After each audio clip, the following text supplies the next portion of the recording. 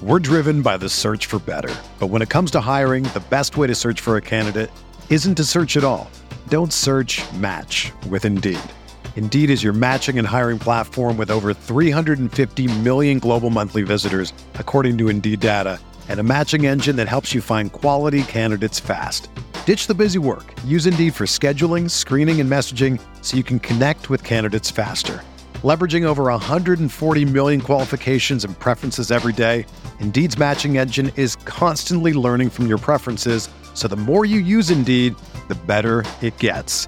Join more than 3.5 million businesses worldwide that use Indeed to hire great talent fast. And listeners of this show will get a $75 sponsored job credit to get your jobs more visibility at Indeed.com/Blue Wire. Just go to Indeed.com/Blue Wire right now and support our show by saying that you heard about Indeed on this podcast. That's Indeed.com/Blue Wire. Terms and conditions apply. Need to hire? You need Indeed. Salute to Knicks Nation, CP from Knicks Fan TV here, and today's podcast is brought to you by Scotch Porter Men's Grooming Products. As you guys know, this is the grooming products that I use for my beard. I particularly use their premium beard wash, conditioner, balm, and serum, and I just love how it makes my beard feel, man. It feels soft, it's shiny, it's smooth, smells great, and most importantly, they use all natural products. And for all Knicks Fan TV, the podcast listeners, you can get free shipping on all orders on $50 or more. And also, they always have sales on their beard collections, so definitely check it out. You're going to want to go to www.scotchporter.com/#KFTV. That's scotchporter.com/#KFTV. Peace. The hottest Knicks tape you'll find online. Knicks all day. We bleed blue and orange. This is Knicks Fan TV, your one-stop shop for the ultimate New York Knicks fan experience. Throws it down. News, rumors, debates, post-game live streams featuring live callers. Let's go Knicks, baby! And now, your host, CP, the NY Fanatic. All right, here we go. Happy Monday night, Knicks. Salute to Knicks Nation out there. CP from Knicks Fan TV. If you're a diehard Knicks fan, if you're a diehard basketball fan, hit that subscribe button below and the notification bell so you don't miss anything. This is another episode of our NBA draft preview. In this series, we are highlighting some of the top prospects in the NBA draft, covering their strengths, their weaknesses, how they fit in with the Knicks, and so on and so forth as we prepare for the lottery and ultimately the draft. So tonight's guest, I have on with me, he goes by the name of Trevor Magnotti. He writes for The Step Back, and he also covers the Cleveland Cavaliers for Fansided. And on tonight's episode, we're going to talk a little bit about Tyrese Haliburton, man. This is a guy that a lot of you fans out there are very high on in terms of his prospects of coming to the Knicks. So, Trevor, how you doing tonight, man? Doing good. Thanks for having me on. Yeah, good, man. Like I said, thanks for coming on and joining the show. So Tyrese Haliburton, man, talk to me a little bit about Haliburton. What is it that? Let's start with the strengths. So, what is it that you like about Haliburton, and his prospects for the NBA? Well, I think the big draw to Haliburton is the combination of his size and his passing ability. He is probably the best passer in the draft, especially in the half-court setting. Nico Mannion's a little bit better than him in transition. There are a couple other guys who are kind of comparable there, but in the half-court, out of the pick and roll, he is probably the best passer in the draft. And, he's a solid 6'5", a little bit of a light frame, but a guy who I think projects to be able to play a little bit of two-guard as well, and I think is going to have some usefulness on a team where he can maybe be a secondary ball handler and he can kind of play off of another primary creator. And I think he's going to be a really good option as kind of the primary distributor in an offense where he can kind of rely on maybe a higher volume scorer to be able to carry most of the load and be kind of the engine of the offense, so to speak. He's a guy who's going to keep your offense flowing when that guy's on the bench, and then when your primary guy is on the floor, he's going to help facilitate open looks and kind of feed off of the gravity that type of guy is going to have. He's also a pretty good defensive prospect, especially from a team defense perspective, and I think that combination of things leads to the belief that he's going to be a nice kind of glue guy for whatever team he ends up on. He's not going to be a guy who you can consider like a star level talent, but he's the type of guy who helps kind of hold everything together and helps turn star talent into winning basketball games through kind of his deployment and kind of making everything happen. So you see him as sort of a guy that will play in sort of a two-guard lineup, not necessarily your primary floor general, but a guy that teams kind of like how the Cavaliers use Sexton and Garland. You kind of see Halliburton fitting in that role, more of an off-ball guard. Yeah, I definitely see him in kind of the George Hill mold or the Lonzo Ball mold, where I think he's a guy who, if he is the one that you're asking to dictate things on offense, those lineups are going to struggle a little bit, but he will bring the ball up the floor, kind of initiate that first action that gets the ball into your star's hands, and then can kind of feed off of whatever develops after that. George Hill, I think, is the best example of kind of that type of player being utilized optimally in Milwaukee, because he's never being asked to bring the ball up with Bledsoe and Middleton and Giannis on the floor, but he's still playing the nominal point guard role, kind of making everything flow a little bit easier on Milwaukee's bench lineup. So I see Halliburton having the same type of future. Conversely, what do you think he needs to work on in order to kind of maximize his potential at the next level? I think there are a couple big things that he's going to have to address. One is the pick and roll defense. I think that he is a solid off-ball defender, but when you ask him to defend on ball at the point of attack, especially in the pick and roll, his footwork isn't very good, his positioning isn't very good, and he doesn't seem to make the same type of reads that he's able to make off ball. He doesn't diagnose plays as they develop as well as you would like, and I think that that's going to be a limiting factor for him early on, especially because he's going to be asked to play a lot of point guard and defend a lot at the point guard position. I think that's coachable. I don't see that as a huge issue, but I think that that's going to be an area where he's going to have to improve right away to be providing positive minutes off the bat. Offensively, I think there are a couple big issues that kind of hold me back from putting him as like a true top 5 talent in this class. One is the pull-up jumper. He doesn't really have a good shooting foundation outside of stand still, catch and shoot, which is one of the things that he's very good at and makes him that good off-ball player, but he isn't really a great shooter off of the pick and roll, rising up in the mid-range, and then he doesn't really have a pull-up three-point shot that's really viable right now either, and that kind of is going to limit him from being that type of engine guy on offense that you can drive your offense behind. And then also, I think that his frame is going to limit him a little bit in terms of how versatile he's going to be. I don't know that he's going to be the greatest finisher at the NBA level, and I also don't know that he's going to really be able to defend up positions. Like if he gets switched onto a small forward, he's probably going to be a guy that gets bullied just because he is so thin at about 175 pounds. So adding strength, I think, is going to be big for him. Any improvement that they can get out, or whatever team drafts him can get out of his jumper, is going to be huge. And then defensively, just at the point of attack, getting more sound fundamentally in terms of positioning and the angles he takes defending in pick and roll. That's interesting. And how about the free throw attempts were kind of low. Only 2 attempts per game. What did you think about that, just in terms of his aggressiveness out there and being really, that dynamic guard? Yeah, I think that speaks to one of the things that I actually like about Halliburton is he's a guy who understands his strengths and weaknesses. He has a very interesting profile. He's not a guy who is prototypical size and skill talent.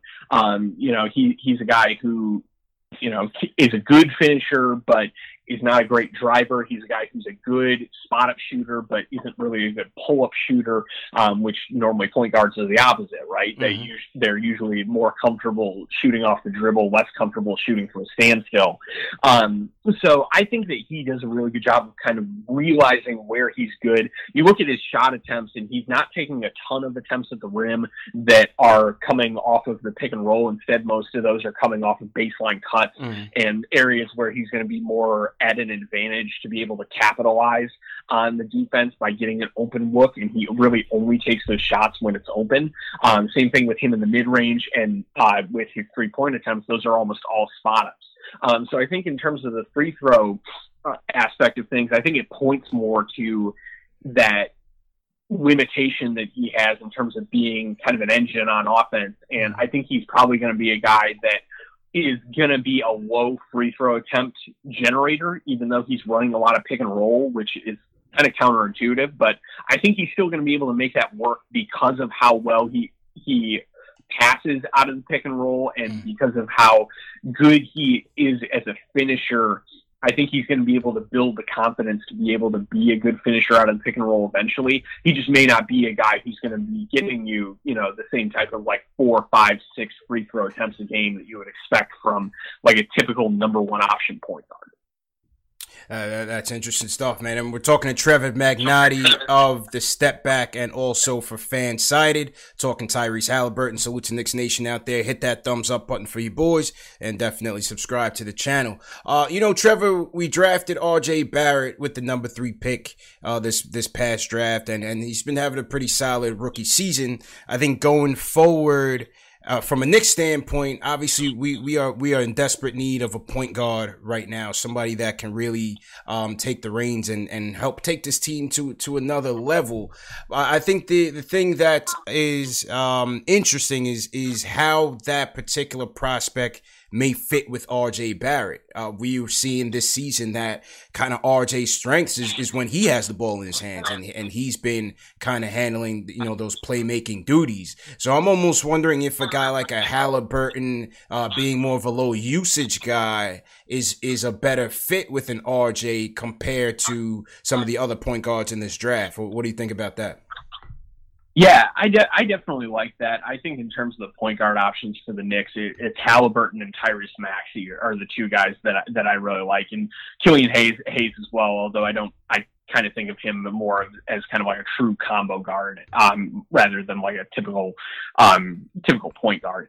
I think that Halliburton would be a good fit because of some of the stuff that we've already talked about. I think the fact that he knows his limitations and he knows how to put himself in ideal situations to make the use of his talents really fits well next to RJ, who is a really good driver, who is a good scorer with the ball in his hands, but doesn't necessarily have the ideal vision that you want from like a primary creator in terms of being able to distribute. So I think having Halliburton on hand to kind of help keep everybody else happy, when he gets the ball, he can be an outlet off the catch on the perimeter for Barrett, for driving kick stuff, and then he can kind of keep the offense running. And when teams are stunning towards Barrett to try to deny him the lane, he can be a guy who can kind of capitalize off of that extra space and be able to create opportunities for the rest of the team, be able to create lob opportunities for Mitchell Robinson, be able to create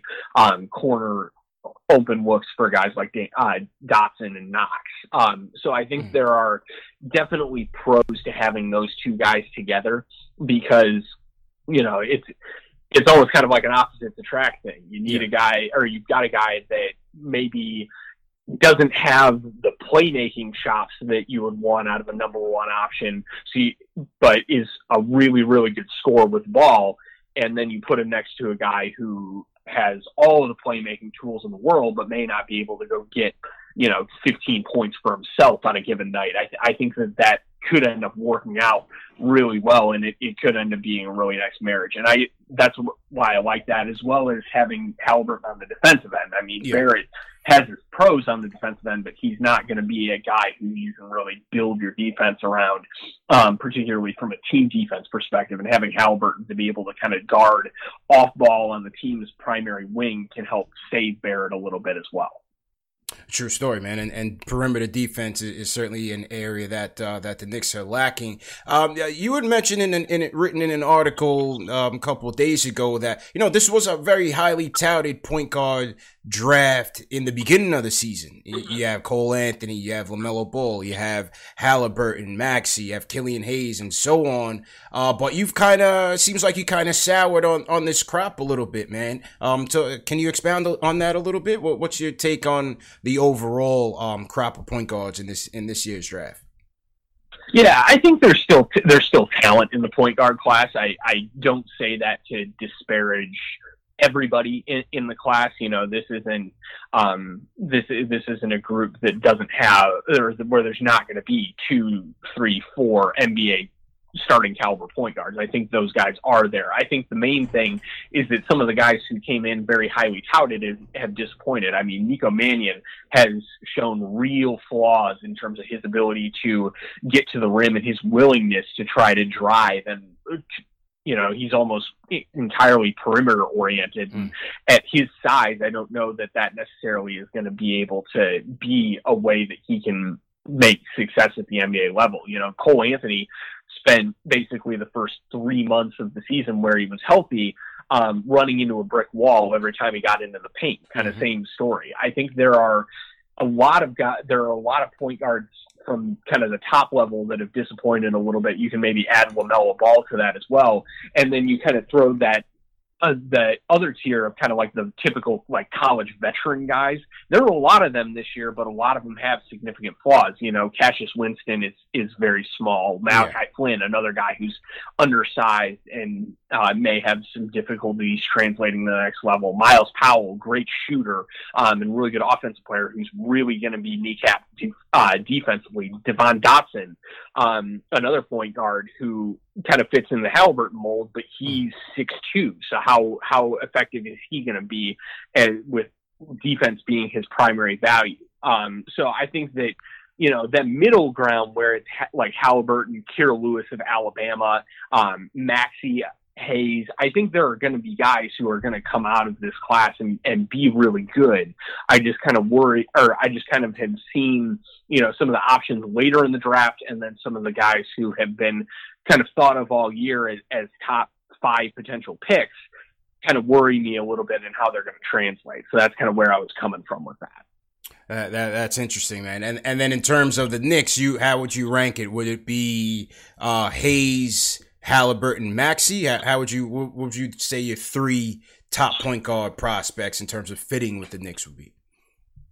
Yeah, I think that's my order. I think Hayes is the best fit just because he can kind of combine some of the stuff that we talked with Halliburton with legitimate off the dribble shooting talent, and he is a very good finisher and probably the most fundamentally sound team defensive prospect among the backcourt players. So I really like him as a fit there. Halliburton would probably be number 2 just because of his kind of willingness to be his willingness to fit into that type of role. I think it would be a very seamless transition. And then Maxey, I think, has the talent to be that, but he definitely strikes me as more of kind of like a long-term project. I think there's a lot of untapped potential with Maxey, and he's not getting the best usage so far at Kentucky when you consider their roster as a whole and kind of look at the way that he's been performing. But, you know, there are some concerns with him. I think primarily is he as good of a shooter as we thought he was coming into the year. So I have my reservations about him. So I would slide Halliburton above Maxey in terms of fit for a team like the Knicks that, you know, is trying to make next steps forward in building a winning culture and not so much looking for just raw talent in the way that they maybe have in years past. You know, Halliburton had he had a season cut short with the fractured wrist. Do you see that impacting his workouts, you know, in terms of shooting and everything? Could that potentially impact his draft stock if teams aren't able to see him shoot? I don't necessarily believe so, because I think that he has made significant strides over the past year as a shooter. Last year, as a freshman, he was a guy who rarely ever took anything but wide open 3-point attempts off the catch. And I think that his work over the summer with the under 19 teams at the FIBA World Championships, he really started to come into his own as a pull-up shooter, and this year has shown a little bit more and been able to build on that way. So I think that he's shown enough progression in his 3-point shot that you can buy it a little bit more. And as far as the injury itself impacting his shooting, this isn't an injury that really does impact that in the way that maybe like a thumb injury would, because it doesn't really change the release pattern at all. It doesn't really change the spin that the player's going to get on the ball. This is something that, you know, is gonna heal reliably and shouldn't be an issue for him. I think him shooting at workouts is going to be something that teams are definitely going to want to see, but I think that he's shown enough that somebody is going to buy his shot, even if he's not able to display that for teams. And he's probably still kind of firmly locked into going somewhere in the back half of the top 10 or early in the teens. I don't think that he would drop much more than that if he wasn't ready to go for workouts. Okay. And once again, salute to everybody in the chat. We are talking to Trevor Magnotti. He's a writer for the Step Back and also covers the Cleveland Cavaliers for Fansided. Trevor, is there a consensus number one pick in this draft? Is it Edwards? Do we need to see more of the NCAA tournament? Could Obi Toppin, could his stock, rise all the way up there? Could Killian Hayes' stock rise all the way up there? What do you think? Who's going to be at the top of the heap when it's all said and done? Man, I don't know. This draft reminds me so much of 2013, where even up to the final day, we had no idea who the number one pick was going to be. I think it's a similar situation with this class. Nobody has really asserted themselves as the de facto number one prospect in the way that we have seen so many times in the past few years. I think that Edwards has a good shot if he is able to kind of round into or display that he's more than what he showed at Georgia during workouts.